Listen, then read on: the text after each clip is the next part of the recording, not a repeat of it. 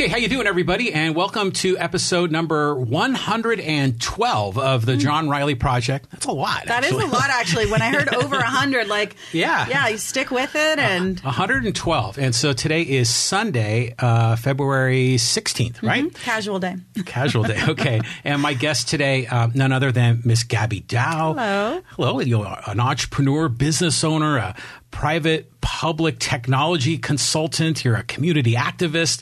Rancho Bernardo resident, long time here in the community, and a mother. A mom, most importantly. Yeah.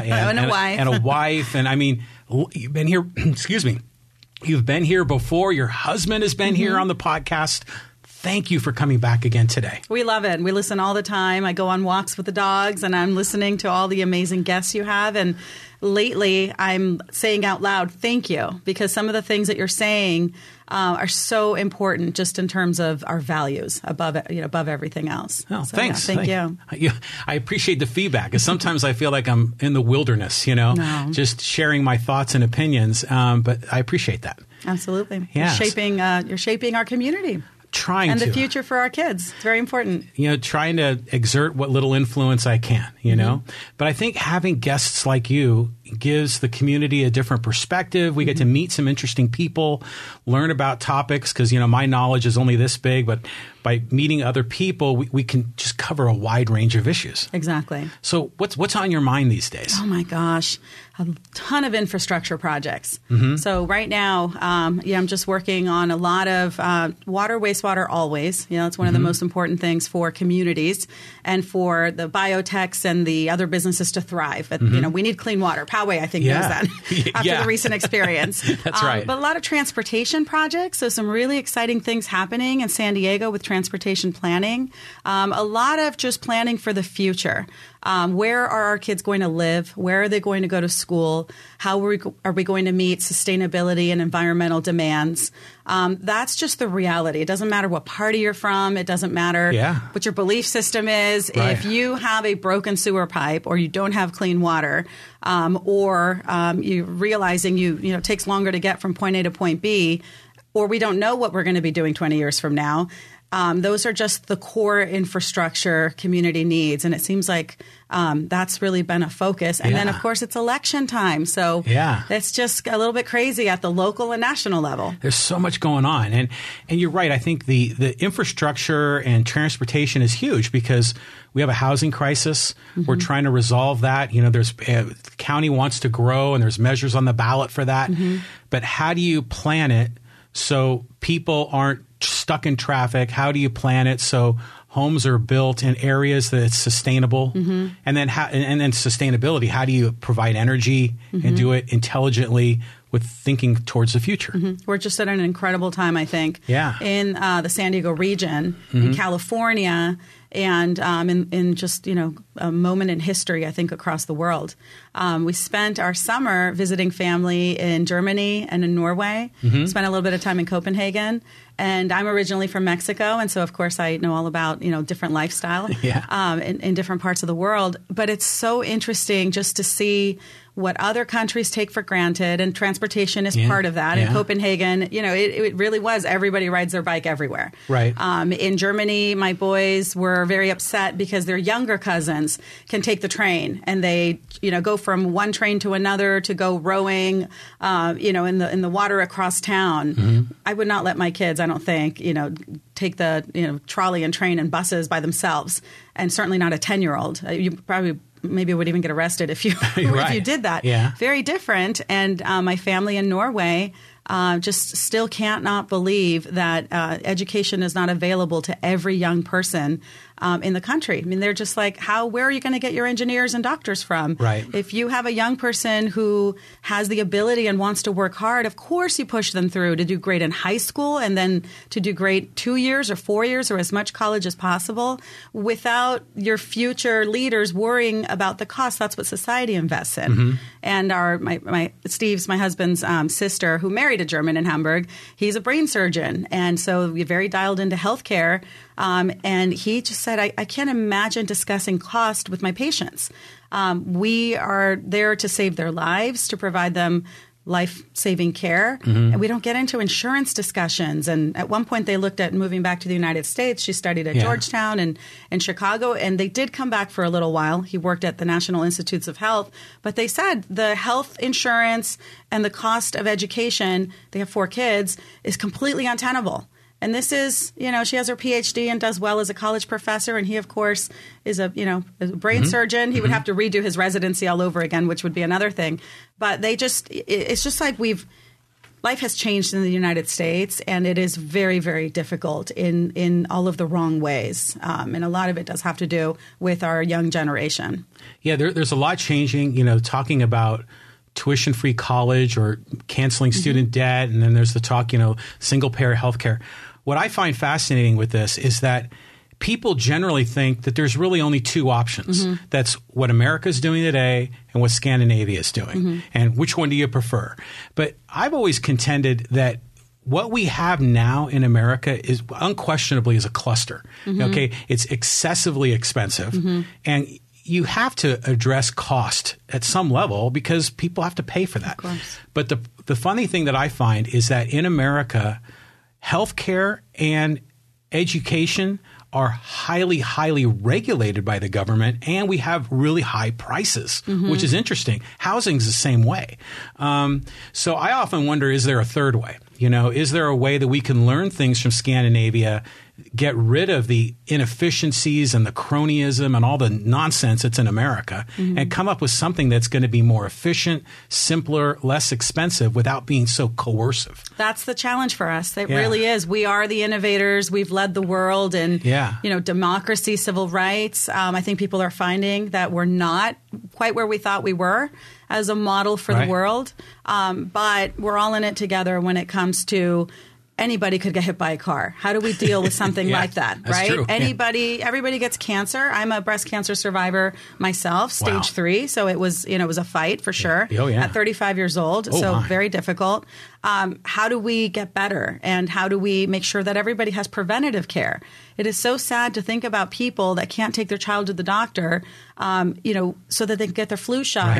And now we have all the vaccine, anti-vax situation. It's a lot. It's a lot, but that's our challenge. That's what I think we have to figure out. And, I think the community colleges are now doing free tuition. That's incredible. And our community college district is just fantastic here in San Diego. I serve on the on an advisory board for the School of Business and Economics. Oh, right on. And so, the things I see, it's like this is an incredible education, very affordable. So it doesn't have to be Stanford. And it doesn't have to be, we still have private schools. You can go to USC and you can pay for that. I went to UCLA and you can, there's a selection process for the San Diego State right now is also very difficult to get into, or UCSD. But you're right. It's not all or nothing. But right now, it's nothing for people who just can't pull the money together. It's really sad. And that is really our middle class that gets squeezed. It's tough. Life is tough, and sometimes the system is set up in a way that trap people in bad spots and keeps them kind of contained in a bad situation, while there's other people that the system has been rigged for them to their benefit. So it's tricky. But let's break down some of these local issues. We've got these election coming up in a couple of weeks. People have already got their ballots. We're in it. I have my ballot. I'm sending it back, I think, today. And so I got the over here, the voter guides. It was interesting is I got this one, and then this one here, the big one. It seems like this is exclusively Prop 13.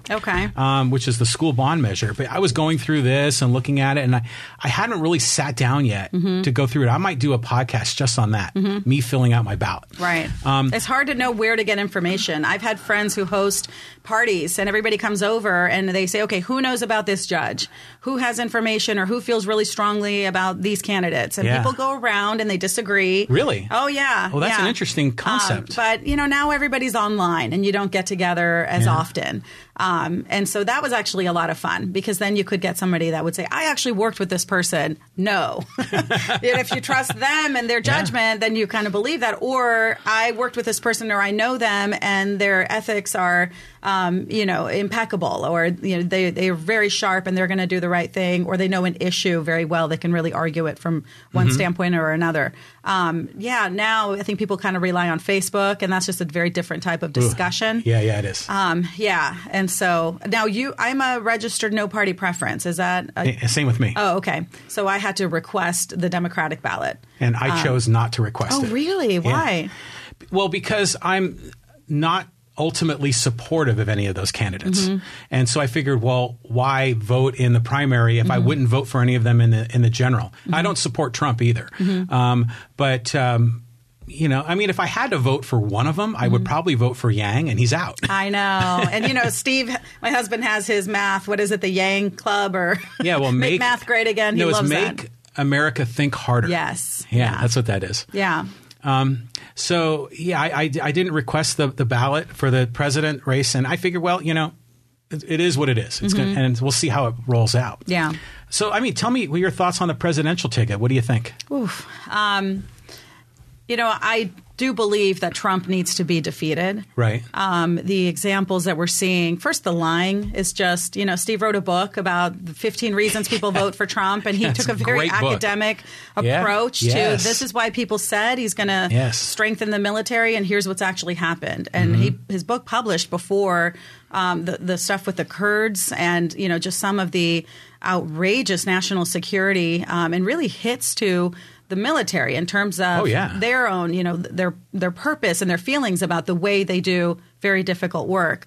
So he takes this very, I'm just more like, this is bullshit. Like, he's lying, and that's all there is. When somebody's lying to you, and this is just like compulsive, right? And it's very concerning because you see a lot of the Republican senators and members of Congress just following suit, and just it is kind of a cult, really a groupthink mentality, and it's acting out of fear, being afraid of having somebody tweet at you. But there are people who are afraid for their safety. Yes. There are people who have real fears that don't compare to a congressman who might have somebody boo them. And so that has just, I think, put our country in a really negative place where we have grown accustomed to behavior that a few years ago I think we would have all agreed was just, something you would see in some, dictatorship in some crazy country, but it's not us. Sci-fi dystopian movie. Absolutely. Who was that Gaddafi that would come out dressed in gold with his Swedish bodyguards? And the whole thing was just ludicrous, and you would never think that is what we're doing here, or that's what's become at least tolerated, not by the majority of Americans, but by a small minority that is just hunkering down. And again, you get this groupthink, and I understand they're under attack, and the attacks aren't always fair. I try to look at things both ways. Trump is not the worst person that there has ever been, but this is terrible behavior. It really is. And studies are coming out and showing that it's, children in schools that are now being subject to some of these things, attacking people if they're Hispanic or Latino, Jewish people, women. It's just obviously people who, for their different faith. So what I think about the presidential race is that this is the time for the United States and for Americans to step up and say 4 years of this insanity has been enough. We need to rebuild from that. I think the Republican Party has its own challenges to contend with. A lot of people are leaving the party and becoming what they consider independent or no party preference.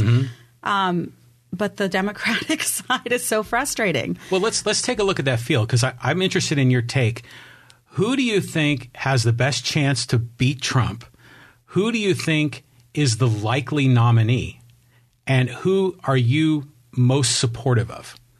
So I've been a Bernie fan from the earliest days. Just taking somebody who is consistent, that says a lot to me. That they're not listening extraordinarily consistent. Yeah, they're not listening to consultants, and they're pretty basic things. I'm not afraid of the label of socialism for the reasons that I described. Right. There are a lot of aspects of American society that are socialist. We pay taxes, people get benefits, we it's have a mixed Medicare. Economy. Exactly. So the labels don't freak me out like they do other people. I don't think we're going to turn into Venezuela. It's not like McCarthyism or something, right? Of course, communist, right? So, there are different layers to things. I don't know. I was very concerned when he had a heart attack. That is a concrete reality. Yeah, that's right. And at that point, I was looking at Elizabeth Warren, who I think, she's a former Republican. Yeah. So that bothers a lot of people. It doesn't bother me at all. Think about that's funny because Bloomberg is a former Republican. Trump's a former Democrat. Yeah. So again, the labels. And one thing I will give Trump credit for is I think he has broken down the walls of all these different labels. That's good. I agree. But he's also, speaking of walls, erected and put up and strengthened just crazy things that you thought were dying with, that's your crazy uncle or somebody who's never going to change and their views are from another time when people never had met a person of a different faith. But a lot of things I think are just, you see them more. Or I think he's the first atheist president. There's no question about that. He's, he says, I'm with the Christians and he'll go to church every now and then. But then he says things that make it clear his belief system seems to be wholly self-consumed. I mean, he is just a narcissist, and he is at the center of his world. And I think there was that interview where he said, why would I ever ask for forgiveness? And he laughs as people are praying over him. Yeah. That's a whole fascinating thing, I think, to think about. And separation of church and state is very important. At the same time, though, he has his personal advisor, spiritual advisor. I mean, Paula, I forget her last name, who literally, these are televangelists that are bleeding people dry of their money and telling them they will go to hell and bad things will happen to you if you don't send me $1,000. And, you plant that seed and your enemies will be struck down and you'll win the lottery, or who knows, they promise different things or they bully them into it.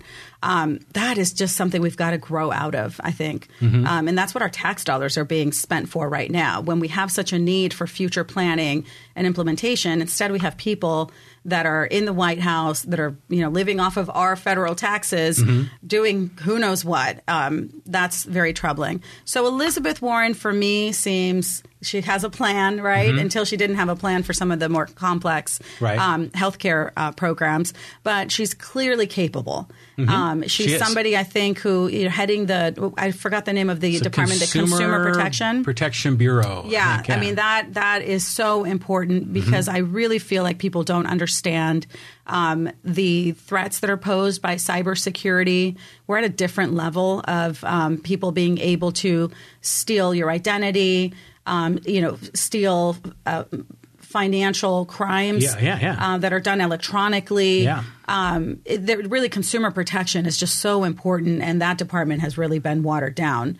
So I think Elizabeth Warren is very strong. However, she's eroded a little bit. And the whole whatever consultants gave her the advice to try to make it into a woman can't be elected and get into that whole thing with Bernie, I think was ill-advised. Amy Klobuchar, I think, is just steadily rising. Yeah. And she's somebody, I mean, at this point, I'd be okay with Amy Klobuchar.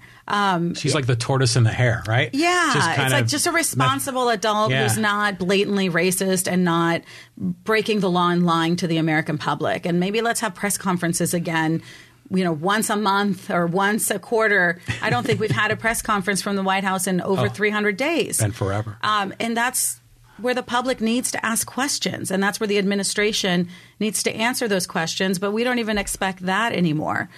Pete Buttigieg, I think, is having issues, and so I don't know that he's the person that I would, really put my heart and soul behind. Joe Biden, I think, is just is not the future candidate, not the person who's going to lead us into the future. That's unfortunate. I think he's obviously a honorable person. The whole thing about his son, and that was effective, I think, for the very troubling tactics that we're seeing on the Republican side. I saw a joke headline online, and it said, for everybody that donates to the Biden campaign, they'll get a free America Online CD.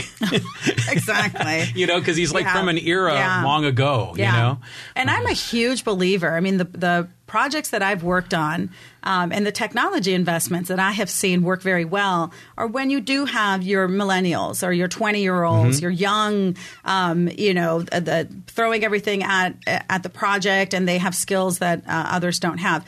teamed up with somebody in their 60s, even in their 70s, with the wisdom and the connections. That says a lot of knowing who to team up with for a pilot project, or knowing where to get your next round of funding, not just because it's the dollar amount, but because it's the right partner.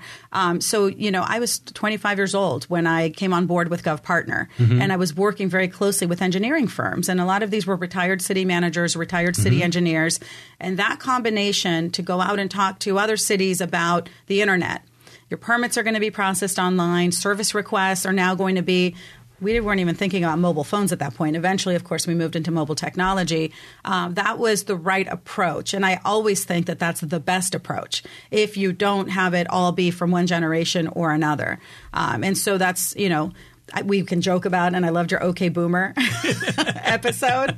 I get mad at that. My kids call me a boomer, and I say, I'm not a boomer. I'm Generation X. Yeah, me too, Yeah, and I figured out with one of my son's little friends, like, what's the equivalent that you can say to kids? And I'm like, guys, help me out here. What do I say to kids when they're calling me a boomer? And they said, okay, buddy. Okay, little buddy. And so now people say, okay, boomer. I go, okay, little buddy. And they get really mad. Like, so you have fun with that stuff, I think. You can't get too upset. But I just, and I think we're seeing that with the votes with Iowa. Iowa was a whole disaster. Honestly, I think it didn't surprise people. The people that I know that work in election technology. I remember interviewing an executive quite a few years ago, and this was, I think, even before Trump won. And he just said, we have so much access now and visibility into our process of democracy that people are going to be very surprised by what actually works, how it works, and how it doesn't work, especially young people who did believe one vote is one vote, and we elect people based on who got the most votes. And then it's like, well, not exactly. A vote is different than a superdelegate. And well, we saw that in Iowa. Of course. Where Bernie won the popular, but Buttigieg got the most delegates, right? We think. Yeah, we think. Honestly, didn't Perez, the guy who heads up the Democratic Party, ask for a recount? And, that was a valid point. We're counting votes in a gym. Yeah. And why are people out there with their kids crying at midnight, running from one group to another? There was that voter that voted for Buttigieg and then found out he was gay and wanted her little card back. I saw that. It's just the whole thing. Democracy is messy, and that's part of what does make it great. But it's a little bit depressing to see. This is, this is the way that we are making important decisions, and that we're supposed to be inspiring the world. Yeah. Well, I think they're clinging to old traditions in Iowa with these caucuses, where technology has taken us to a place where we could still have that, the way they have first choice, second choice. You could still do ranked choice voting on a ballot, and not have to take off time from work or home and kids and snowstorms. I mean, you just do it, and mail it in. But so who do you think is going to win the Democratic nomination? Oh, I mean, I'm not I think if you've learned anything, it's not to predict. I think Bernie Sanders could win. And I hear people that are very concerned. And, he's another Trump in terms of a cult personality. Yeah. And the whole Bernie bro, oh my gosh, they're being mean to me on Twitter. I've had my share of attacks from every side. So it's like, give me a break. Again, you're not really suffering anything like people who really have challenges because somebody's being mean to you, or because you open Twitter and you have 500 or 5,000, nasty comments. Like, you can ignore that. I think he could, and he really does seem to have that staying power and his own base of support. And they keep comparing him. If you take the moderates, all four of them against Bernie, then it shows you people really are moderate. Well, I mean, now you're comparing him to 8 others, and I think it's just very funny how they're like, the big winner is Klobuchar for coming in third. Third is more important than first. Because of his exceeding expectations is what that's about. Yes, but at the same time, who are we going to pick? What is going to be the process? Do we stick to democratic principles? And do we then put ourselves in a position where we are not able to defeat Trump? And that's what I think everybody's afraid of. And so enter Mike Bloomberg. Exactly. Right? Yeah, right. But is it okay for Bloomberg to be elected through tactics that we said were not idealistic or were not true democracy? Agreed. Right? Yeah. So, enough money and you're in. There are a lot of problems. I mean, I again look at there are statements and actions that Bloomberg has taken in the past, and they're not just statements that hurt people of color. It was a reality of people living in New York, and you see a lot of comments where African Americans say these were our kids, and these were our kids in a group of friends that were the ones getting pulled aside, frisked, patted down. It's very hurtful. I feel like we don't really understand how hurtful it is for people to now hear the validation of, yes, you were being targeted. And yes, it was assumed that it was better to put young African Americans or Latinos in prison because they're going to commit a crime anyway. But kids in Rancho Bernardo or in nice areas, if they commit the same crime, we're going to help them out because they have to go to college. And these are our future leaders. It's a double standard. They're not really doing anything wrong. That is just so hurtful on such a visceral level. Well, stop and frisk is also a violation of the Fourth Amendment. Yeah. It's search without warrant, without probable cause. It's just racial profiling. It's terrible. And I experienced some of that when I lived in Washington, D.C., and there was a friend who came from a very wealthy family in Beverly Hills. Again, this was UCLA doing internships in D.C., but he was, I think his mom was white and his father was African-American black. And he would constantly get stopped on the metro for riding our bikes in Georgetown, going to a party. The neighbors would call the police. Obviously, that kid stole that bike. Jeez. And it was just horrific. I mean, it was just, you saw his reaction to it, just destroying somebody's sense of worth and belief in the world as a place that's safe and fair. Yeah. And so, again, I look at Bernie Sanders. He has consistently been on the right side, and he has known what is right and wrong.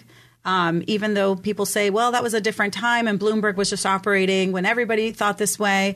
Well, I look at, no, not everybody. Maybe everybody in a certain echelon. And that there you had Trump saying these the Central Park Five should be put to death. Well, and Trump supports stop and frisk. Yeah, still, right? Yeah. So, but now he's going to probably play that he's not because Trump's always on both sides. Who knows? Exactly. I don't even, so you can't even listen anymore. Can Sanders beat Trump?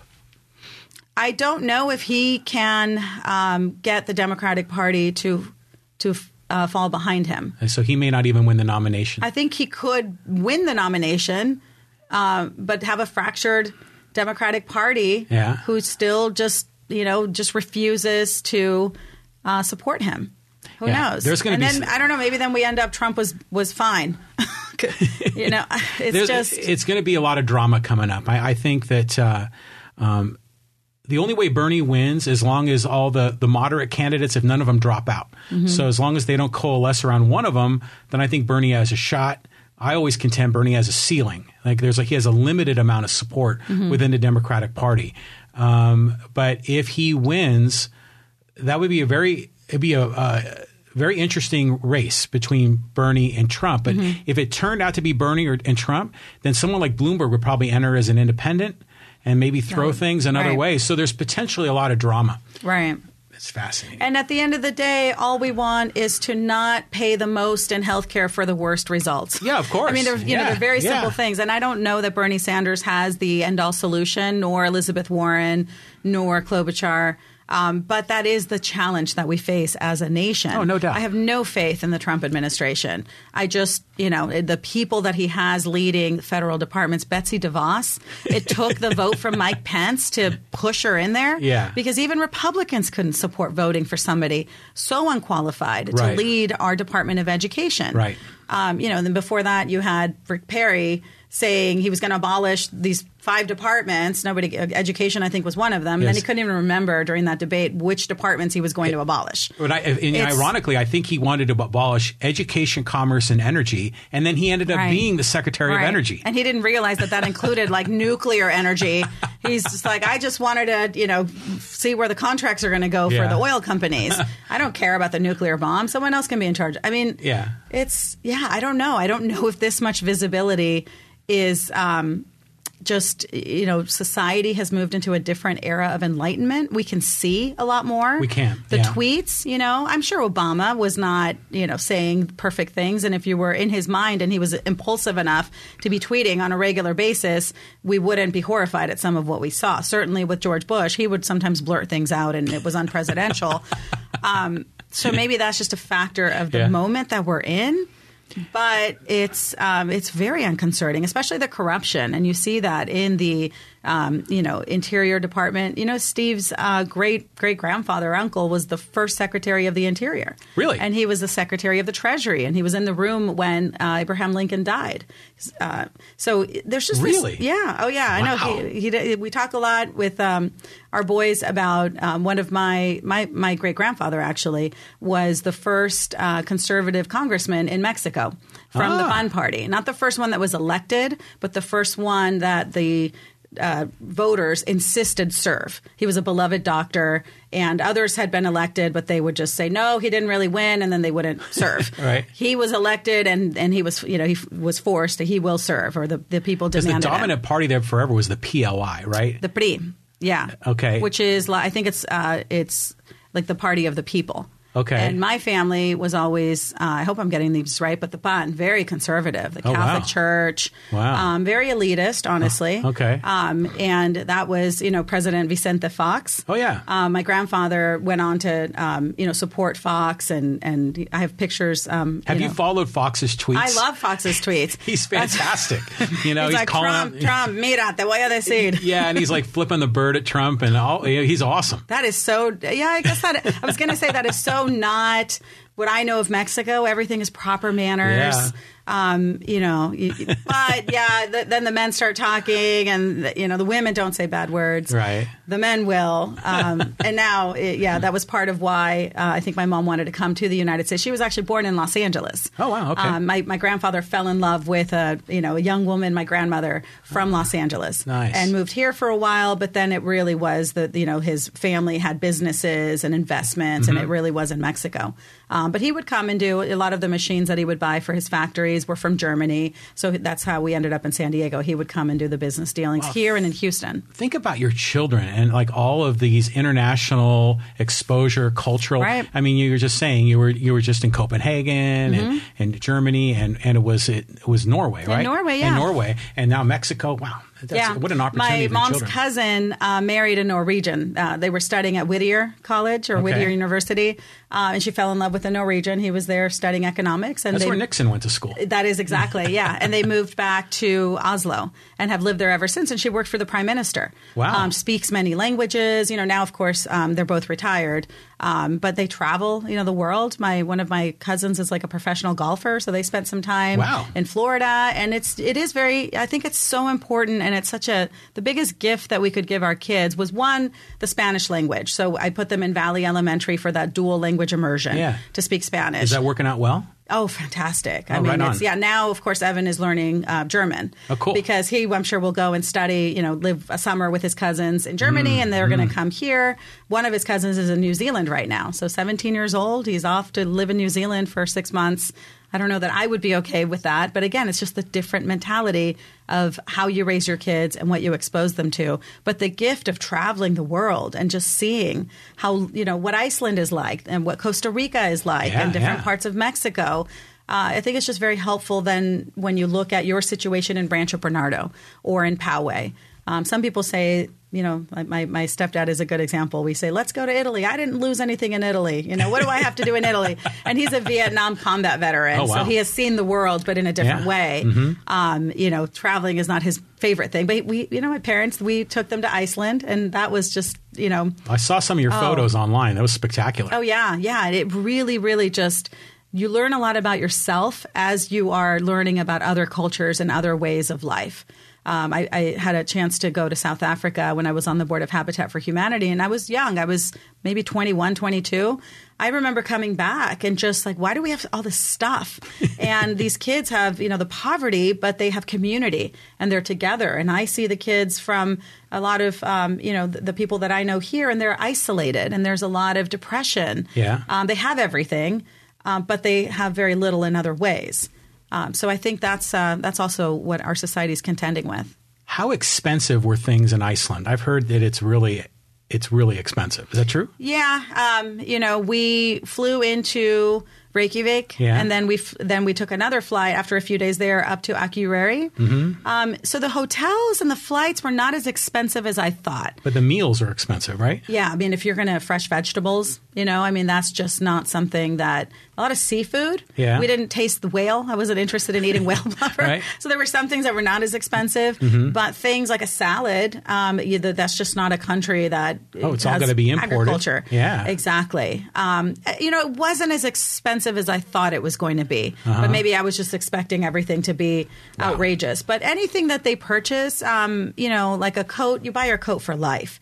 And so it's going to be expensive but very well made. They don't have a lot of like the throwaway culture, I feel like, where we buy things and, it breaks in your hands, made in China, and you never use it again. Yeah, there's a lot of that. I definitely got a sense that the furniture is very well made, the clothing that you see.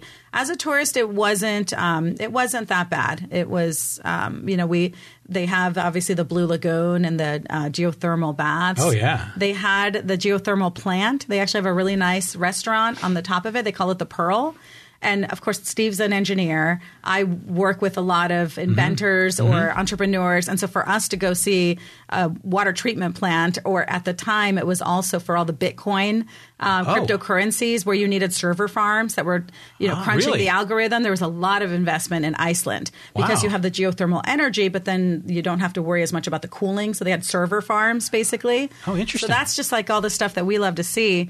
I would love to. Can you imagine if we had a fancy restaurant at one of our like wastewater treatment plants or at the water plant? It's like it's this thing that you go see. It's this incredible feat of infrastructure and engineering that the community embraces and is proud of. Well, in Escondido, we have a nice restaurant and an auto dealership. I know the Cohen family. Yeah, right. That was very creative of them. Yeah. So that's again the types of things where we can do things differently. We can do things, I think, in a much better way.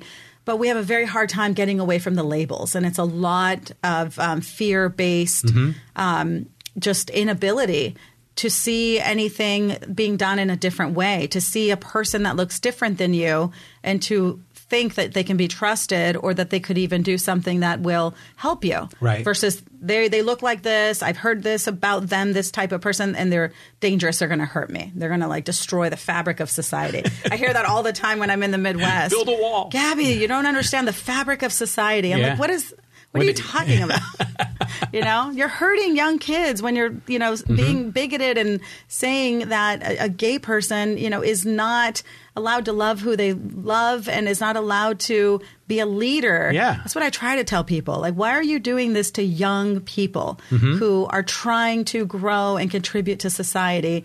And, they deserve better than these bigoted, I feel like just racism is just stupid.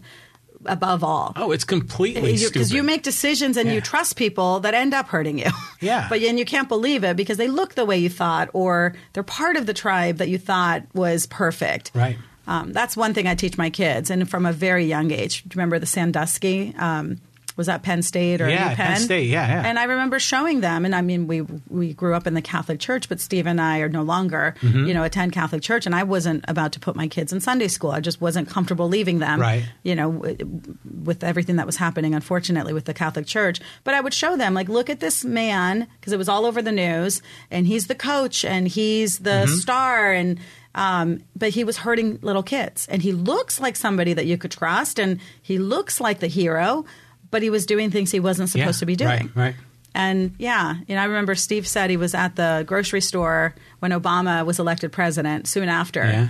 And this was here in Poway. And there was a picture of African American on the cover of a magazine. Mm-hmm. And he said, the boy said, "Oh, is he also a president?" And there was an African American older man standing in front of Steve.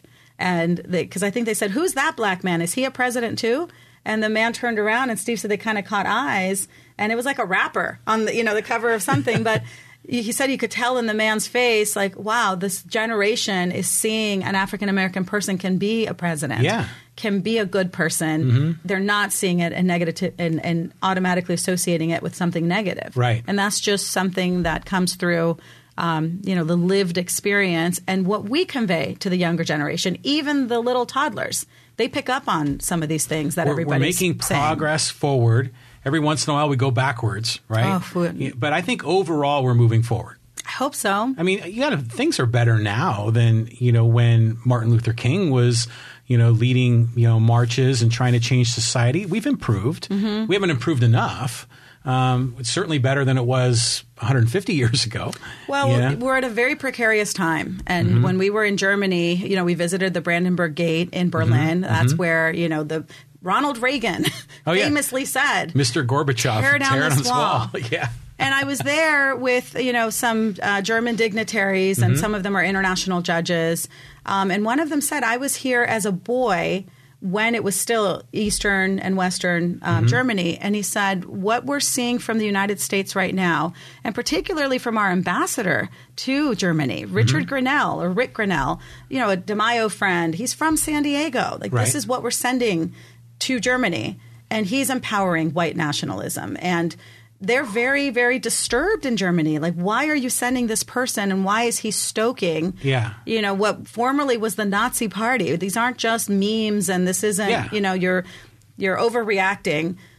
They are very concerned because they know how dangerous and how quickly things can escalate and how dangerous it can become. Yes. And that was very sad for me, where it was, this is what we are bringing to other parts of the world.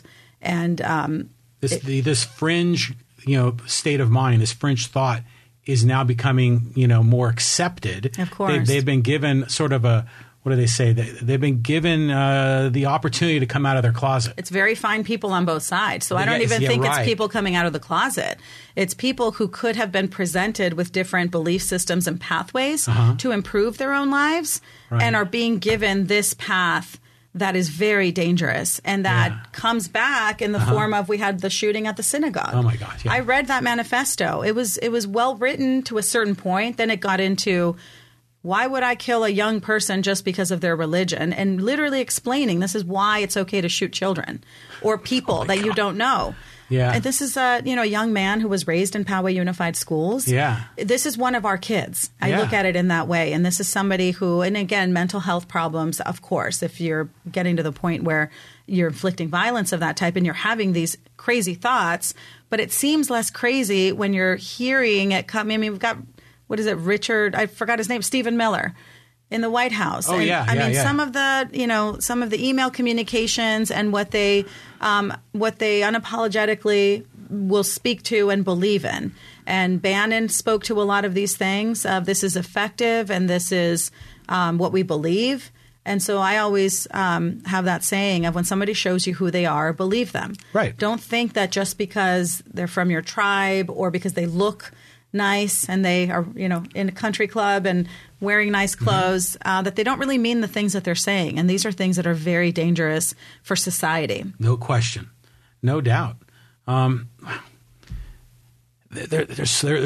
can go down this path deep. Right. But what I like to do, because our time is limited, I want to talk a little more about local issues. Yes.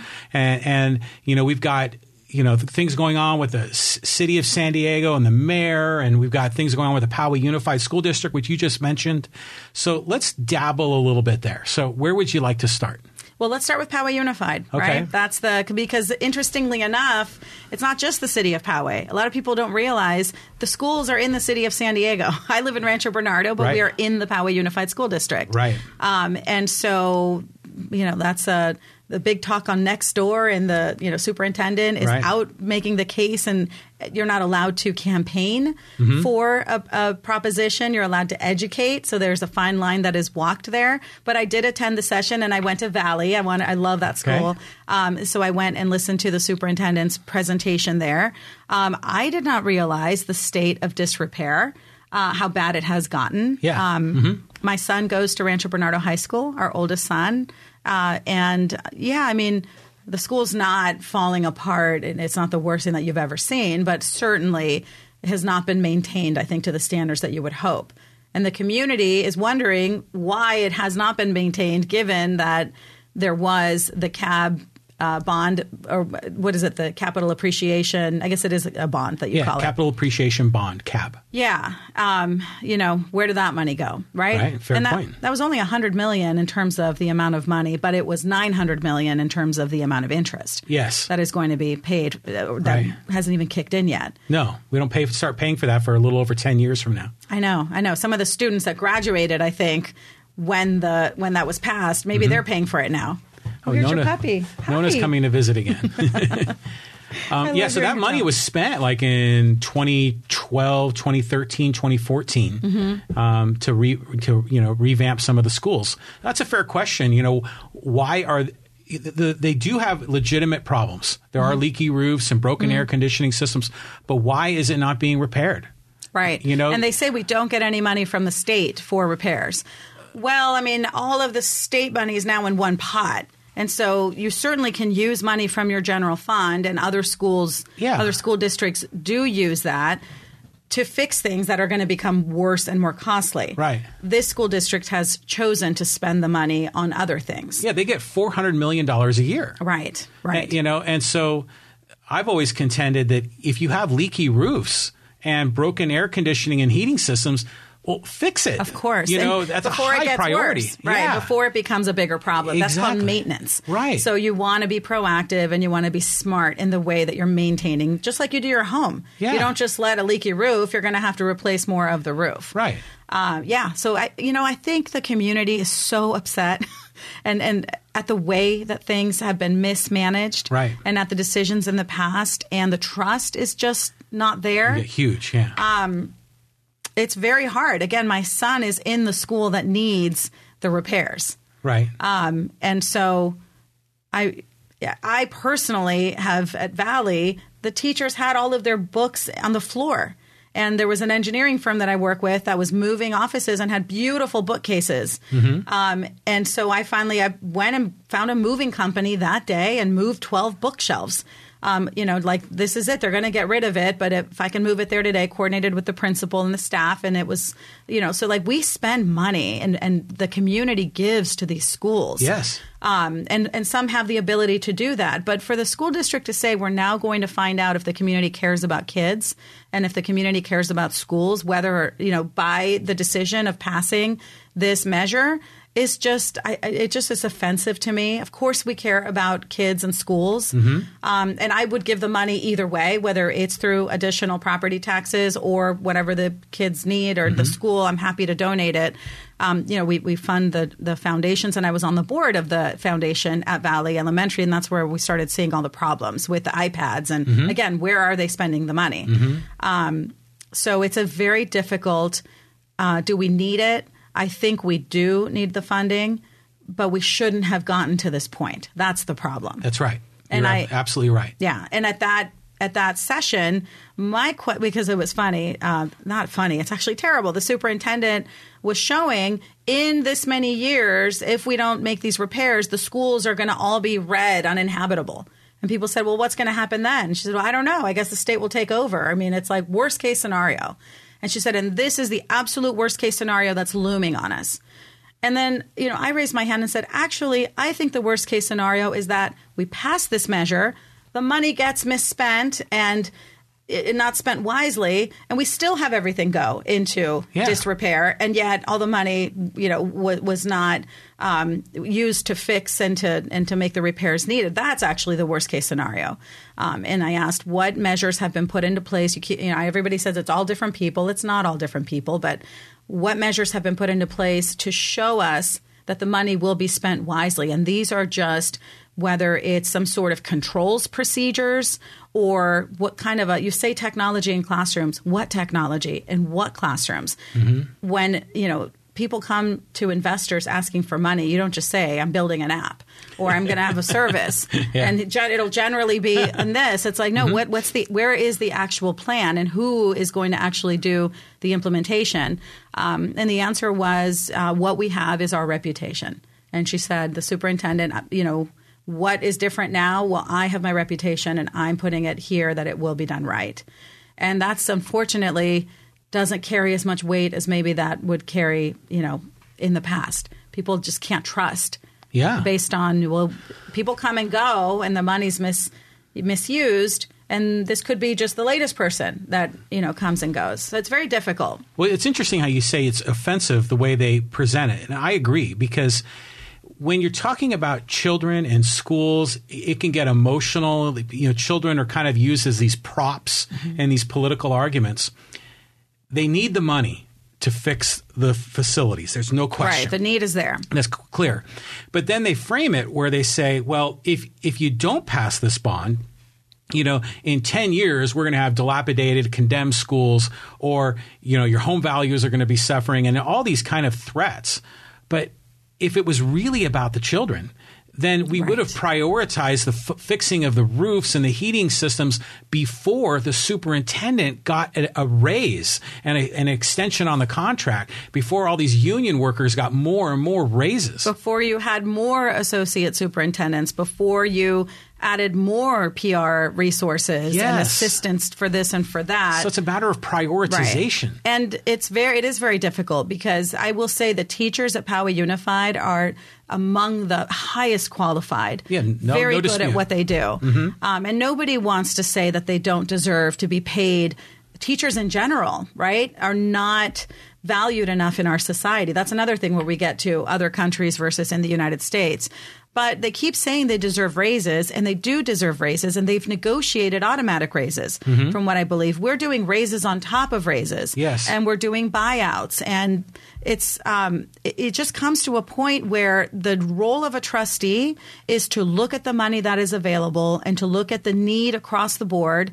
The union's job is to push for as much money and benefits for their members. And they're doing their job. Yeah. It's the trustees' job that are elected by the public to make the right decisions and to say, we would like to do more, but this is all we are able to do. But they have a conflict of interest, because they're endorsed by that union. Of course. So they have to do quid pro quo and give back to the union for the support that they got from the union in the election. And I don't think it's it's not a conflict of interest structurally, because you could have, and you had that in Charles Sellers and you had that in Trustee Beatty. Those are rare cases. Where they said, fine, you can come to the meetings and boo us and wear shirts and attack us, but we are still going to vote for the public good. We're still going to try to balance this budget. And then you have T.J. Zane, Michelle O'Connor Ratcliffe. I think Darsh Patel just kind of came in and followed, what the two of them were doing. That decided not to do that. And it's the easy vote, I suppose.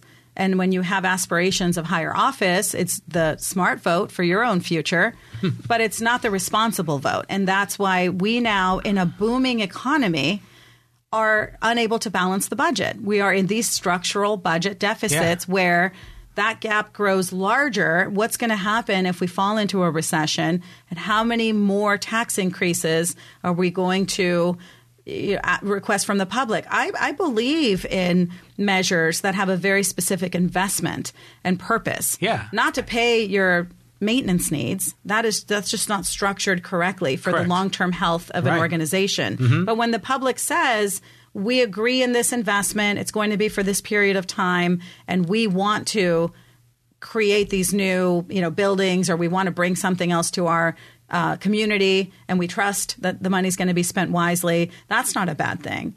That's not what we have right now, though, unfortunately, with Measure P. T.J. Zane, the so-called fiscal conservative, the former executive chair of the Republican Party, is approving tax increases, because he reluctantly says we need to do this. We need to tax people more, approving structural deficits, eroding our reserve, and he claims to be a champion for the taxpayer. And Tony Kovarik, his right-hand person, or he was the right-hand person to Kovarik, was at the meeting, falling over himself, taking photos of TJ, was reelected. Barely. I mean, he couldn't even get 50% of the vote in his tiny gerrymandered district that he has cultivated so carefully. All these years, working in the political machine, working for the party, working for the Lincoln Club. So they go and take the photos, and they claim that the unions are the worst thing and that they fight for the taxpayer, but that is not what their actions reveal. Exactly. So what do you know? I guess you can't be all that surprised, and it's just for people to, So what are you going to do on Measure P? Are you going to vote yes or no? I think I'm going. I don't know, to be honest with you. Yeah. And some people have said conflicted. we need to rally, and I don't want to push one way or the other. I think people need to make their own decisions. We need to see where the community is really at. I will tell you, I would be shocked if it passed. I agree. Because I don't know anybody who is voting for it. And what a sad position to be in if I decide, okay, I'm going to vote for it because just suck it up and maybe it won't be spent wisely, but maybe a portion of it will be. And maybe we're rewarding very bad decision making, but it's for the kids ultimately.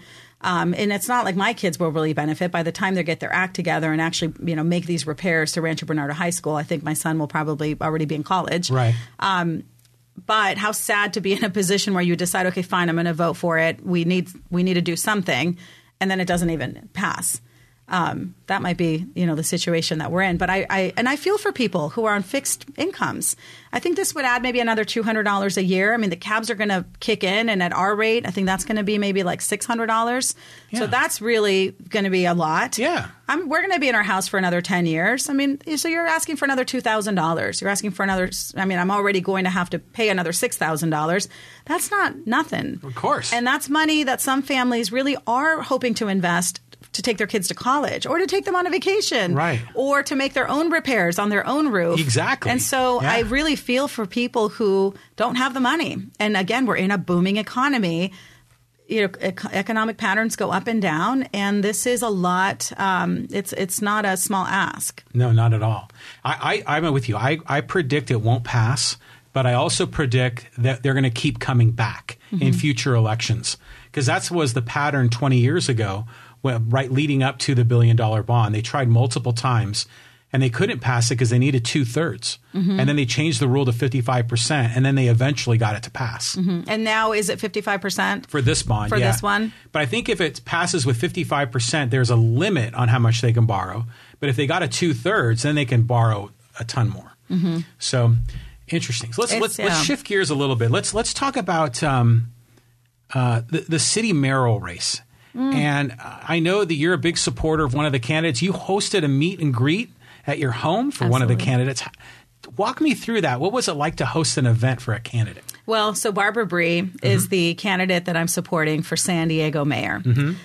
It was a no-brainer for me to host people coming to my home in Rancho Bernardo to get to meet Barbara. She doesn't have as high name recognition as Todd Gloria does, and I wouldn't say Scott Sherman specifically in terms of name recognition, but there are a lot of people that are just going to vote for the Republican. They don't care who it is. Right. And they don't care of criminal convictions, right? In the case that we saw with Duncan Hunter, it's just like, I'm Republican through and through. This is my tribe and cult, and I don't, that's all I know.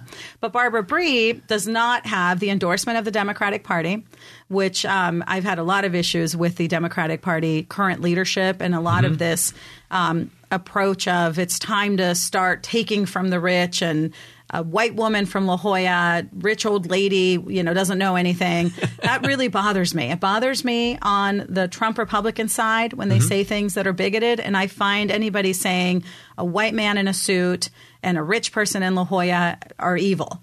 Yeah. I have a big problem with it anywhere that I see that.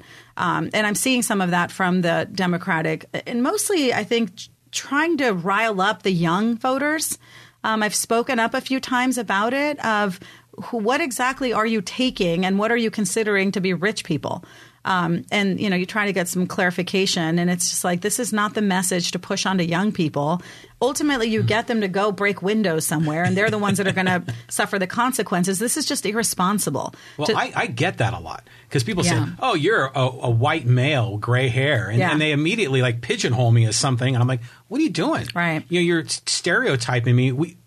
We're supposed to evolve beyond that. Right. That we're not stereotyped by race or age or gender. It's crazy. And Steve and I have a lot of I'm married to a white guy, right? Yeah. We have a lot of conversations about that. I think there's something to be said of, I cannot understand the lived experience of a black woman, let's say. I'm a Latina. That's fair. A Mexican woman. And so you acknowledge those things. But anybody who says this person is bad because their skin is white, because they are devoutly Christian or Catholic or another religion, or because they live in La Jolla, At one point in one of these back and forths with one of the Democratic leaders, it was, how can somebody in Barrio Logan listen to her? And I said, well, first of all, I was a mentor through the Barrio Logan College Institute to one little girl, but then the mentor abandoned the sisters. And so I became the mentor for all three of them. Incredible challenges, but incredible young women. I would never tell them that you cannot pursue your dreams and become successful enough to go live in La Jolla. Right. If I could afford it, I would love to live near La Jolla Cove. You don't begrudge somebody because they have been successful, and you certainly don't say this is not for anybody in Barrio Logan to aspire to or to connect with. So then they back up a little bit. Well, that's not what I'm saying. Like, what are you saying? So what I find with Barbara Bry is she really is the outsider. She's successful in her own right as a technology, not just as a tech investor, because she does a lot of tech investment with her husband, Neil. And that's how I got to know Barbara. She was one of the founders of ProFlowers. Helped to take that company public. Wow. Oh, yeah. I mean, that's I don't know what their value, $400 million value, or it's certainly a very successful, good for her. International company. Before that, she sold her company to Microsoft. So she had a different company, and she took that one to a successful exit. Wow. She was one of the founders of The Voice of San Diego. Really? I think it's fascinating that she now won't give an interview to The Voice of San Diego because I think they've been a little bit biased or there's been a little bit of contention there. So I find that fascinating. They're celebrating their 15-year anniversary, and it's a big deal that your founding editor is now running for mayor. Yeah. However, that founding editor won't give you an interview, and there's a story there that nobody wants to get too much into. But it is a successful, valuable local organization. Voice of San Diego, I think, is a model for journalism across the country. No doubt. They do great investigative work. Exactly. Mm-hmm. And they do a lot of, I think, public education, where they will get into the issues that other news outlets don't spend time on. Where does our water come from? How do things work? Yeah. So I think that's valuable. She was involved in Connect, UCSD Connect. Really? Athena, which is an organization for the biotech industry that's very successful. She was one of the founding members of Run Women Run that worked This is like a Renaissance woman. I know, that worked to elect women, Republicans, Independents, and Democrats. So that's her background, is somebody who who's a proven leader. Wow. She attended Harvard when there weren't that many women. She was a single mother. She's just an accomplished person. And I often say this is who I would obviously hire to run anything for me. Should you be fortunate enough to be able to attract somebody like Barbara to run any type of enterprise for you. The mayor of the city is leading our budget, financial, policy decisions. We have the real estate issue right now with the 101 Ash. What kind of a contract did we get ourselves into? And how do we have a building sitting vacant, burning $500,000 a month? Yeah. $535,000 a month. While we have our city budget itself falling into structural deficits for the first time under a Republican mayor, because the Republican Party is so fiscally conservative. Right? So I think Barbara's absolutely the right person. She has rubbed people the wrong way. She put a stop to Soccer City. She has demanded transparency. She's endorsed by Donna Fry.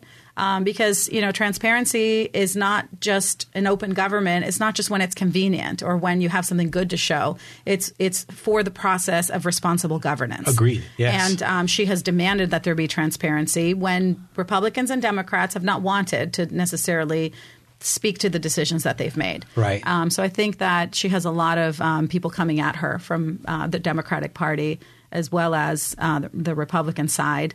And we'll see what happens. So Gloria is a bit of a juggernaut, right? I mean, he's got support from a lot of different people. Yeah, he has every key endorsement. Which he has lined it all up, and it's like, okay, how could you go wrong?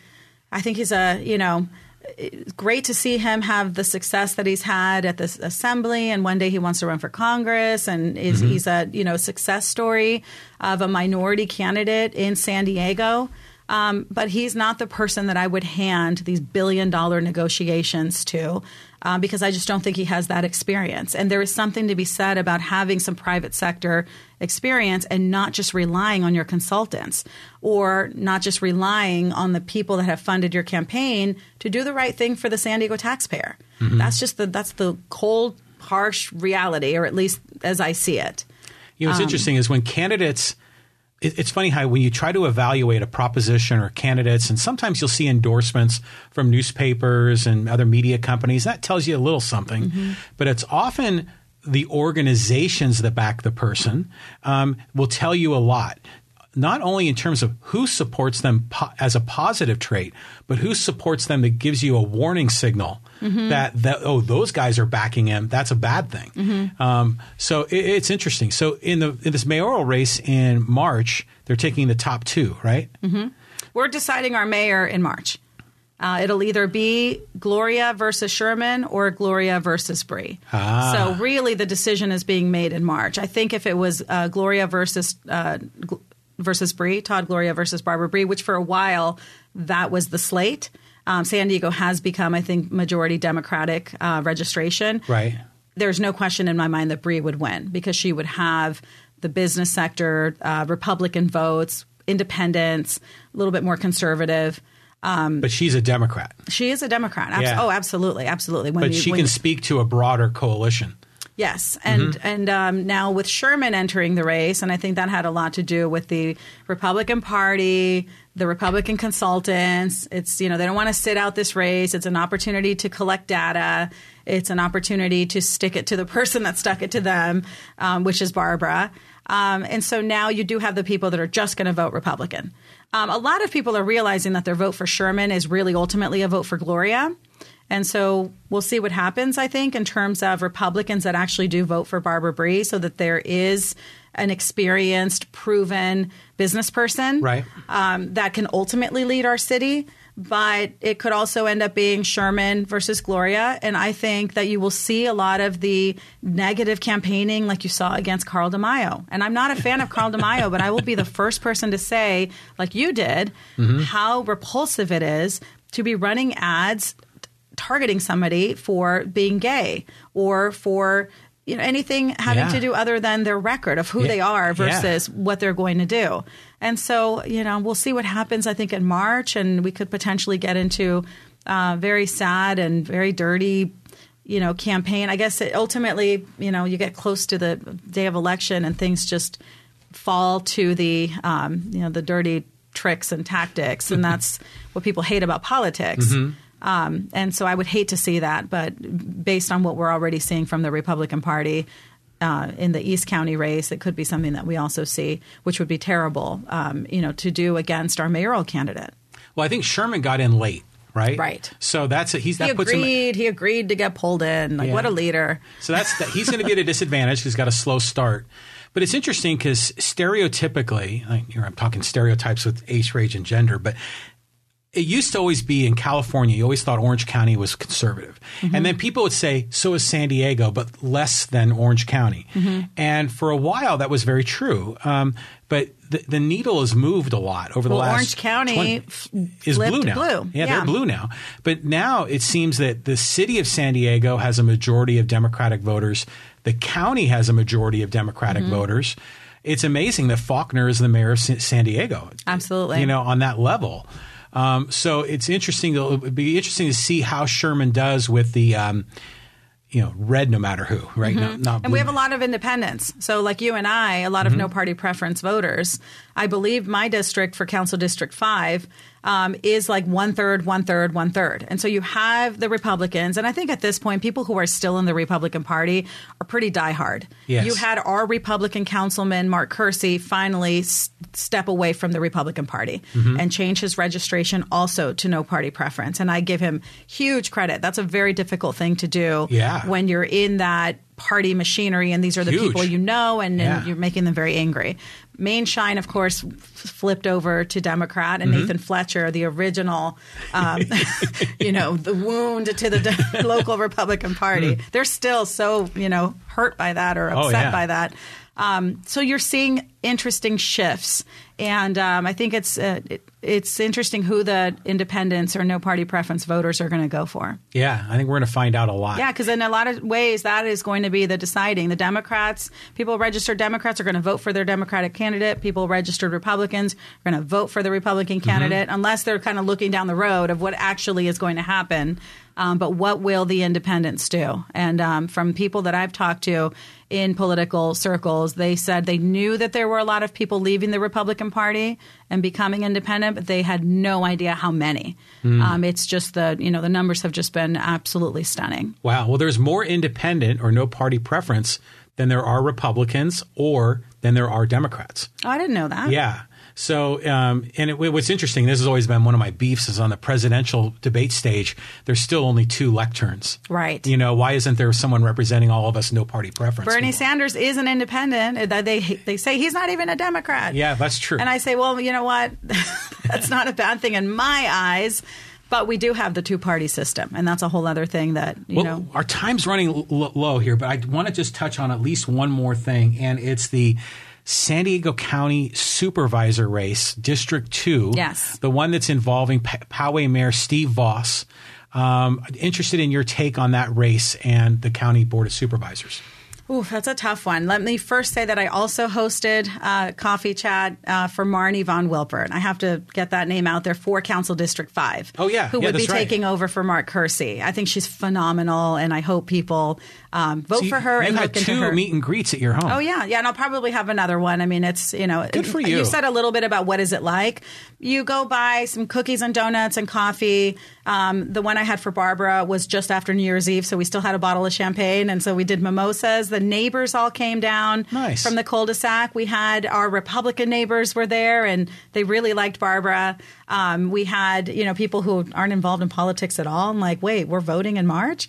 It's just so important to, bring the community together. So it's not anything that's really all that difficult, but some people don't want to put up a sign even, right? We have our Barbara B sign, and I think it's nice for people to get involved, but it can be, it can be a little bit intimidating to people. It shouldn't be. Yeah. So anyway, Marnie von Wilpert, I think she would be a great councilwoman, and hopefully Barbara Bree will be our next mayor. Supervisor. I'm a huge fan of Diane Jacob. I think she is one of, again, proven, effective. She's often been called the most powerful politician. Now people are saying Lorena Gonzalez is the most powerful politician in San Diego County. So I'm happy to see that women are, plowing ahead and bringing positive change to our region. Diane Jacob, I trust her judgment. And I think that she has done great work for her district. And I know that she is supportive of Steve Voss over, Joel Anderson. Joel Anderson. Yeah. So in that sense, I tend to trust her judgment. There is a third-party candidate that I think has less experience in that race, right? There's an independent candidate who also wears a cowboy hat. Oh, you're kidding. Then that's not who I'm thinking of. And then there's a fourth person who I think she's a Democrat. Oh, then it must be the Democrat. And she's like works for the county, like in some kind of therapist work. Right. I think so. So less experience. Yes. I have a lot of problems with Steve Voss, and he knows this. I've just spoken to him directly. Anybody who knows me knows that I will happily, openly say to somebody any criticism that I have, and it comes from a good place. It's never, the person specifically who they are. There's just, the whole praising Alex Jones, being on that podcast, not being strong enough, condemning things that I think a leader should say. We simply don't put up with this. So I've had a lot of problems with that in the past. And then there's a lot of things I think in Poway where, you're making appointments. Are you representing all parts of the city equally? I don't live in Poway, so I try not to say, too much. They have incredible staff there. It's always been held up as a well-run city. Again, my boys went to school at Valley. Right. And so the library, the community center, the city council before this current council did do a lot of partnerships with Valley Elementary, funding technology and helping us with the 5K run that we would do around Lake Poway. Just a lot of really great work. You don't agree with everybody, and so I don't agree with everything that Steve Voss has said in the past, certainly. I mean, I really, really had problems with his appearance on Alex Jones. Yeah. This is a person who says that Sandy Hook didn't happen. Right. And who's, people's murdered children were props. Right. I just can't imagine anything more irresponsible and insulting and hurtful. And that was a point for me in politics where it's like, where are we? Like, what are we even doing? How is this even happening? I don't understand what's happening. And so that for me is a problem. I think he's backed away from that, Yeah, he has. Okay, good. Yeah. I don't know if he's apologized or said this is not a person who's good for I don't know our if he said civic that. discourse, or just I regret I was there laughing at these. Right, that's the difficult thing. Yeah. I take that back. I don't know if he has disavowed him or not. I hope he does. Yeah. Because everyone tells me he's a really good person. Yeah. And, he's trying to do the right thing. And he, at the synagogue, initially it was, this is not Poway. And it is Poway. It happened in Poway. Yeah. So let's not, I don't know what it helps to say this isn't happening. I mean, you're not in Alex Jones territory of saying this didn't happen. Yeah. But... this is happening. Yes, my boys it's real. have swastikas spray painted at their schools. Yes. My friend's nephew, every time he opens his book, somebody writes a swastika in it. And they're the little things like that are so hurtful and scary. And like, who's doing this and why? How are they bringing these values from their homes? And then you see it spray painted with threats of Parkland was nothing. We're going to shoot up the school. That's what we're dealing with as parents. Then you have the actual helicopter. I mean, the synagogue is less than a mile from my house. Yeah. And so this is happening. I hope that he can take the lead from a responsible person like Diane Jacob, who is very conservative. But ultimately took the stance with the rest of the county supervisors. And that's really where I think we're seeing the greatest change in San Diego County is in the supervisors. It's always been a very well-run local government under Walt Eckhard, and we have incredible county administrators. She took the stand to sue the Trump administration over some of the tactics where ICE is just releasing people onto our streets. Right. People with babies. Like, there you go. You're dumped on the sidewalk and good luck. We refuse to make a phone call to a relative that you might have in Escondido or in Los Angeles who could at least come and pick up this totally disoriented political asylee that we have approved. Again, these are people who have gone through the process, and we just don't give them the courtesy of have somebody to pick you up. We just throw them on our streets. And so what does that do? Now we have more homeless people, and now we're going to have a baby who's going to come down with pneumonia because they're forced to sleep on a sidewalk at night. It's a very sad situation, and she, I think, was on the right side of that. And I hope Steve Voss continues to take steps to be on the right side of difficult decisions. I think ultimately he'll advance after the March 3rd primary. That's my guess. It'll be him and probably Joel Anderson. We'll move to the finals in March. And like you said, with talking about getting endorsements from Voss has gotten a lot of endorsements, but not from the Republican Party. Oh, I know. That's interesting. Yeah, it is. So I'm fascinated by the race. Obviously, it has a local implication in Poway. It'll imagine if he wins, and then we have to have an appointment for a new mayor, and how's that going to work? I don't track Poway Council as closely, and I didn't know that he didn't have the Republican endorsement. To me, that's a good thing. Yeah. I'm not a fan of Tony Kovarik and the Republican Party. I think that that's just not responsible leadership. I don't understand how anybody can say that has been successful, right? Even by their own standards. And then you just get into the basic ethics. I had an instance with Tony where we had that data breach at Poway Unified, where this is all of our information, our kids' medical information, the nickname of your child and who their caregiver is, who is allowed to come and pick them up, what their phone number is. Just, again, we get into Poway Unified being run where you're doing things responsibly. And, we were at one of the board meetings, and he said something like, why is it always you? Why does your name keep coming up? And I said, well, I don't know what you're talking about, but these are our kids, and it's all of our kids. So this is something that I would hope you would also not want to see happening.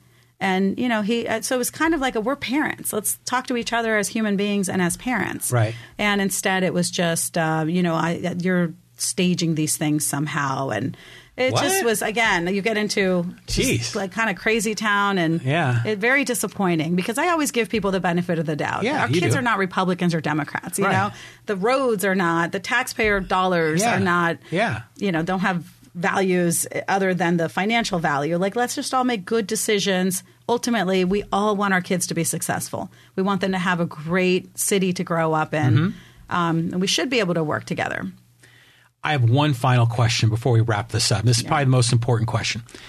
I need your take on the Super Bowl halftime show. Because that was a big, I know you had shared some things on Twitter, I think it was. Oh, yeah. But Man, that was controversial. Yeah, it was amazing. It became a controversial thing. Yeah, and it was funny because we watched the Super Bowl with my parents. Yeah. And so my mom is very conservative, you know, Catholic, Trump, proper.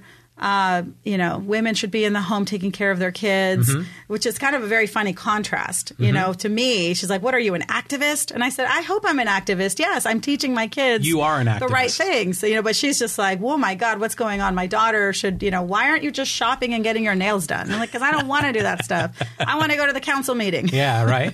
I initially saw the show and thought, the last thing that I, as a Latina, need is the sexy Latina shaking. That's already what the perception is in many. And again, I work all over the country. And so you go to certain parts of the country and they've never met a Mexican. I mean, they believe a Mexican person is a field worker. Right. And that's all that they have experienced. And my sister's husband is from Kentucky. And so she experiences a little bit of that when they go back to Kentucky. Why would you teach your kids to speak Spanish?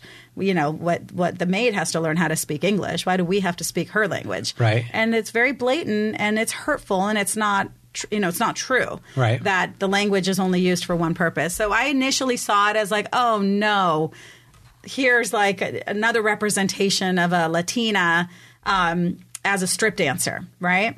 And I didn't know a lot about Shakira. And I was thinking back, like my cousins and my family's like, she's wild and barefoot all the time. And that actually is one of her signature, and her foundation is called Pies Descalzos. And I don't know what that really has to do with Colombia, because what people don't realize is Latin American culture, Hispanic culture is so diverse. And so Shakira represents Latin American, a little bit of Caribbean. I worked for the governor of Puerto Rico for a while in Washington, D.C., and that's a whole different culture. And then you have Puerto Ricans in the Bronx and New York, and that's a very different culture. People from San Salvador, people from Guatemala. Yeah. When I lived in D.C., there were not a lot of Mexicans there. So burritos, no, you were eating other food. And when I lived in Spain, that's a whole other Hispanic experience. Sure. Like they didn't know what a tortilla, well, they do know a tortilla for them is an egg omelet, which is not, the tortilla española. And so I'm used to California, mariachi, Mexican culture. Right. And Steve always says, so you don't like the whole Miami thing? I'm like, I don't really know the whole, it's not my experience with Spanish and my culture. But man, they started getting with the instruments. And my initial reaction was, oh, this is not good for women, for Latina women. And then I was watching it more and thinking, this is an amazing show from the choreography standpoint. Oh, it's awesome. And this, to me, does not seem sexualized strip club. I'm like, this is like Cirque du Soleil. This is what the whole, the way that it's choreographed, and her moment on the pole was more of like holding her body up. And Steve is like, she's 50. I'm thinking, what? I'm 46. And so, wow, what a different experience. And looking back, and then, of course, they had her daughter singing with her. Yeah, that was something. And they had the kids in the cages, and she had her Born in the USA. We love Bruce Springsteen. Steve loves Bruce Springsteen, being from, New Jersey, Freehold, and the Stone Pony. And so that was awesome. And holding up the Puerto Rican flag. A lot of people, I think, thought it was the Texas flag, and they were so happy. And then they're like, oh, no, it's the Puerto Rican flag. We hate that flag. But it was two-sided, if I recall. Right. So it was the American flag on one side. Right. And then she opened it up, and it was the Puerto Rican flag while they sang, I was born in the USA. And that's the USA. Of course. These people, Puerto Ricans fight in our military. They can be drafted. Yeah. I don't think they can vote for president, though. And they don't have a congressional representative. That's so that's at the time I was working for the governor. They were having the plebiscite, or they were having the vote on whether or not Puerto Rico would become the 51st state. And interestingly enough, the Puerto Rican people did not want to be the 51st state. And we were making the case of you would get as much funding as a state for healthcare, for infrastructure, for education. How can you say no to this? And they said, because we want our own soccer team in the World Cup. And we need to have our own Miss Universe. And we are Puerto Rico. And so, that's a little bit of the history behind it. But when I looked at the totality of the show, I was totally turned into a fan. Mm-hmm. And I learned a little bit more about Shakira and some of the interviews. She has a really good interview with Katie Couric. Mm-hmm. It was from a while ago where Katie Couric says, you're such a thoughtful, intelligent person. And you're self-made, and you write all your music, you choreograph everything, you play the instruments, you write the lyrics, and you are you've built an empire. But why do you have to shake? And, her father's Lebanese. And she said, because I love to dance that way, and because I want to move that way, and because life is short and you should do what you want if it isn't hurting anybody else and it's bringing you joy. Mm-hmm. Mm-hmm. And I thought that was just such an interesting, description of now she's a mother.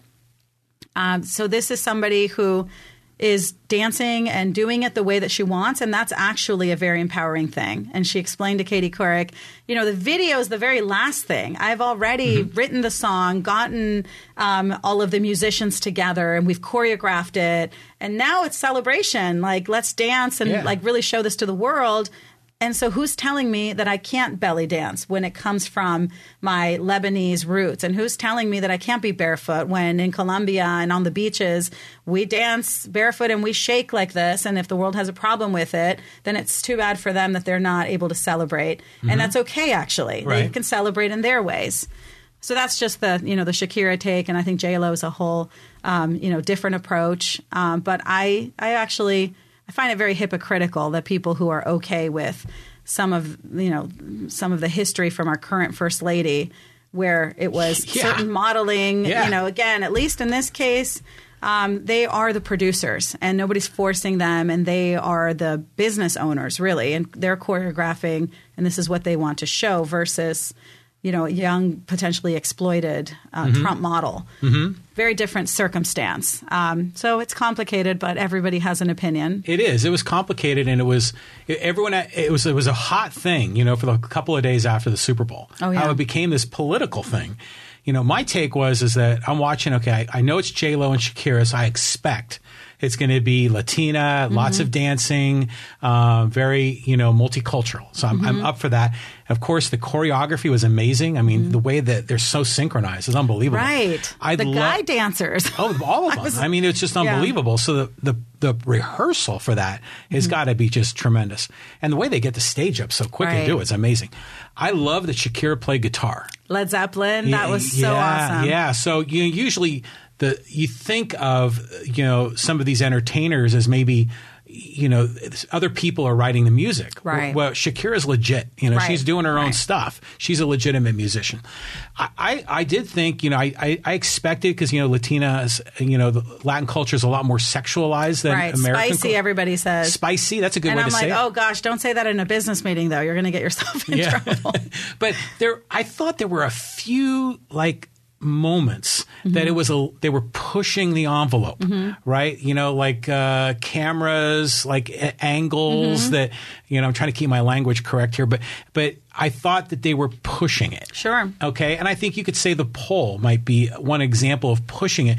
And so then I was like, but then overall I was like, oh, this is good. It's just, to me, it was like another halftime show that's usually pretty good. But then afterwards, and I saw how it became where people were offended, and I thought, oh, you're going too far with the offensive. And then the other people reacting, saying, this is great, and this is why it's great. And then I evolved a little further, and then I came to the point, is like, yeah, it's fine. It's all good. I still don't like polls. Yeah, I don't. To me, it was like, why? But if I look at it as a Cirque du Soleil and it's like a athleticism, it's a little different. You go to, what do they have? Those like the scarves and they do, it is Cirque du Soleil. Yeah. And I'm not a huge fan. We've seen that in Vegas and Steve and I are like, what did we see? Viva la Rev or something. And he's like, Viva la no. So it's funny though, but there is a hypocrisy because you'll see, a Caucasian singer, dancer wearing very little. Oh, sure. And the cheerleaders. And the whole thing. So if you really look at it with an open mind, you can see the hypocrisy that exists. But it was just fascinating to see the conversation on social media from this. Well, because I think it was brought into the NFL and whose game is this and whose stage is it? Yeah. And that I think people had a big problem of, well, the cheerleaders are one thing. There are cheerleaders and we don't care if they do the splits and the whatever. And if they are former strippers or, that's maybe not the politically correct term, but that's the term that people use. And so it was fascinating how explosive and how invested people were. Meanwhile, I'm like playing Shakira in my car every day now, driving around in the Tesla. That's what you said you were driving when you came up here. Yeah. And I was like, oh my gosh, the halftime show has like over 100 million views, more than the highlights from the game. You see the segment, and it was incredibly produced. I think it was Jay-Z that produced it for the NFL. I mean, it, just in terms of every moment and so fast, and the male backup dancers were amazing. I thought that was incredible. But then I look at one of Shakira's video for Chantaje, and it has like 2.4 billion views. Yeah. I'm like, oh, never mind. Well, because of her dancing. It gets a lot of attention. And she's an international star. No doubt about it. And the Waka Waka with the World Cup. So we're reminded there's another world. And if you're on the beach in the Caribbean, you're going to see people dancing this way. I mean, you go to Hawaii and what are the hula dancers? Yeah. It's okay as long as it's framed in the way that certain people agree with. Yes, and that's the problem. I like that this broke out of like, this is how we're going to dance. A lot of it was they have to get the younger culture. And that's maybe, I don't know who the two rappers were. And I was like, what is that? But they also do have to capture, the teens, and it has to be interesting to them. So I think they did okay. Do you know the NFL doesn't pay them? No. What is it, exposure? That's kind of the deal. So they say that they'll pay for the whole production and all the people coming out, but Shakira and J-Lo themselves individually made zero. And you're thinking, of course, they're getting huge benefit out of it. Right, and they don't need that particular gig, if you will, for the monetary. Yeah, but still, the NFL is loaded. This is the Super Bowl. Are they? Why are they not being compensated? Are you sure the NFL is? I mean, look at the NRA has disintegrated, and a lot of institutions that we believe and have seen to be so strong are maybe not what we thought. And so, football's an interesting, and that'll be another show. But there's a lot of political and cultural things that goes on with the NFL. So much. Propaganda. Yeah. I mean, we can go sport forever. itself. Yeah, exactly. I think it's good that in society we're seeing more of it, more of everything, right? We're just exploring different angles. Heroes are no longer heroes. What's right, what's wrong, what's offensive. I was talking to somebody because they were saying, it's either right or wrong. And I said, it used to be black or white, or this is red, this is blue. But now there's so much information, and you can have 5,000 variations of the color blue and of the color red. Yeah. And now you're talking about this shade versus that shade. And it's a little bit scary. I think people don't know what they think anymore. Right. I had a neighbor who's like retired FBI, and I remember when I think the Pope came out and said that gay marriage was okay, and he's just like, so gays are going to be getting married. And I said, yeah, it's okay. Yeah. He's like, you're okay with this? I said, yes, my nephew's gay, and I can't wait to see who he chooses to marry. Maybe you'll meet him. He'll come and he'll probably have his boyfriend with him. He's like, and that's okay? This was a few years ago. And I said, yes, it's okay. I think we have to have an understanding that all of this change is difficult for people. But it's humanity, and it's messy, but that's, people are complicated. But ultimately, I loved what you said in one of your prior podcasts was there's a lot of BS and bigotry going around, and politicians, for their reasons, will blatantly lie or will do something that is blatantly hypocritical. And at the end of the day, you're living your life and you have the people around you and you just have to make the right choices. And everything I do, I try to do as an example for my kids. That's the audience I care about. I don't care about attacks on social media or somebody, oh, so-and-so doesn't like you. Great. No problem. Well, you're not going to be invited to this. Great. More time for me to focus on my kids and not, be at an event or whatever it might be.